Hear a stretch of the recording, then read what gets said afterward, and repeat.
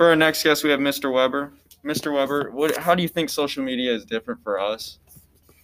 Well, I mean, the age now I'm getting old, so the age difference is pretty vast. But yeah, I mean, my generation was pretty much a TV generation.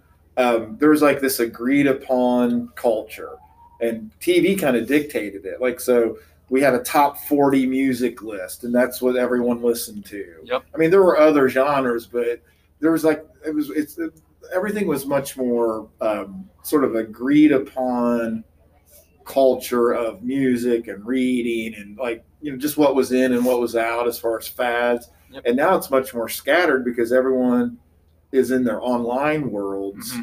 And you can go anywhere you want, literally online. You can Yep. find any community you want. You don't need to participate in this agreed upon culture Mm-hmm. that I used to have when I was a kid, So do you think that's a good thing or a bad thing? I think it's a good thing because it you guys have much more individuality than we did.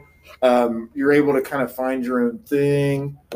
I think there are sort of dangers to it too, because when that thing that you find is something that might involve, I don't know, people are finding like hate groups online. Yeah. People are finding, people who can cause a lot of trouble in the culture. So, I mean, I don't know. But I feel like the good is bigger than the bad. At least I hope. Yeah. Anybody else have any questions to ask Mr. Weber? So would you, if you could be born with the time of our generation, would you do you like the way you grew up, or do you wish that technology would have been around when you were a kid? Part of it, I think that when I look back, I feel like I had more time with friends, like personal freedom where you can just simple things that, I don't know, might bore you guys. Like, we would just go out and drive around. We had places that we would go to and hang out. Everything was much more in person, whereas you guys can interact with each other digitally. And like I see with my sons that at least through high school, most of their interaction was digital. I mean, they had friends that they hung out with physically, but most of it was either online or through PlayStation, stuff like that. I think it helped them a lot because they could stay connected with their friends a lot easier. But I also think that they missed out on something. I'm not sure what that something is. Yeah, I feel like my mom says a lot to me, just when she was a kid, it was they'd ride their bikes around, and they just, as soon as it was morning, all the kids, because she was one of 6, they would all just go out in the neighborhood. Right. And then my grandma would yell out the window at 6 o'clock, all of their names. Dinner time. Yeah, dinner's ready, and they'd all come back. And right. And we just ran wild. And now we have Life 360, and your parents are tracking everywhere you go. We are all tracked. Everything's tracked. Yeah, there's not as much freedom. You can't just go around. Now it's right.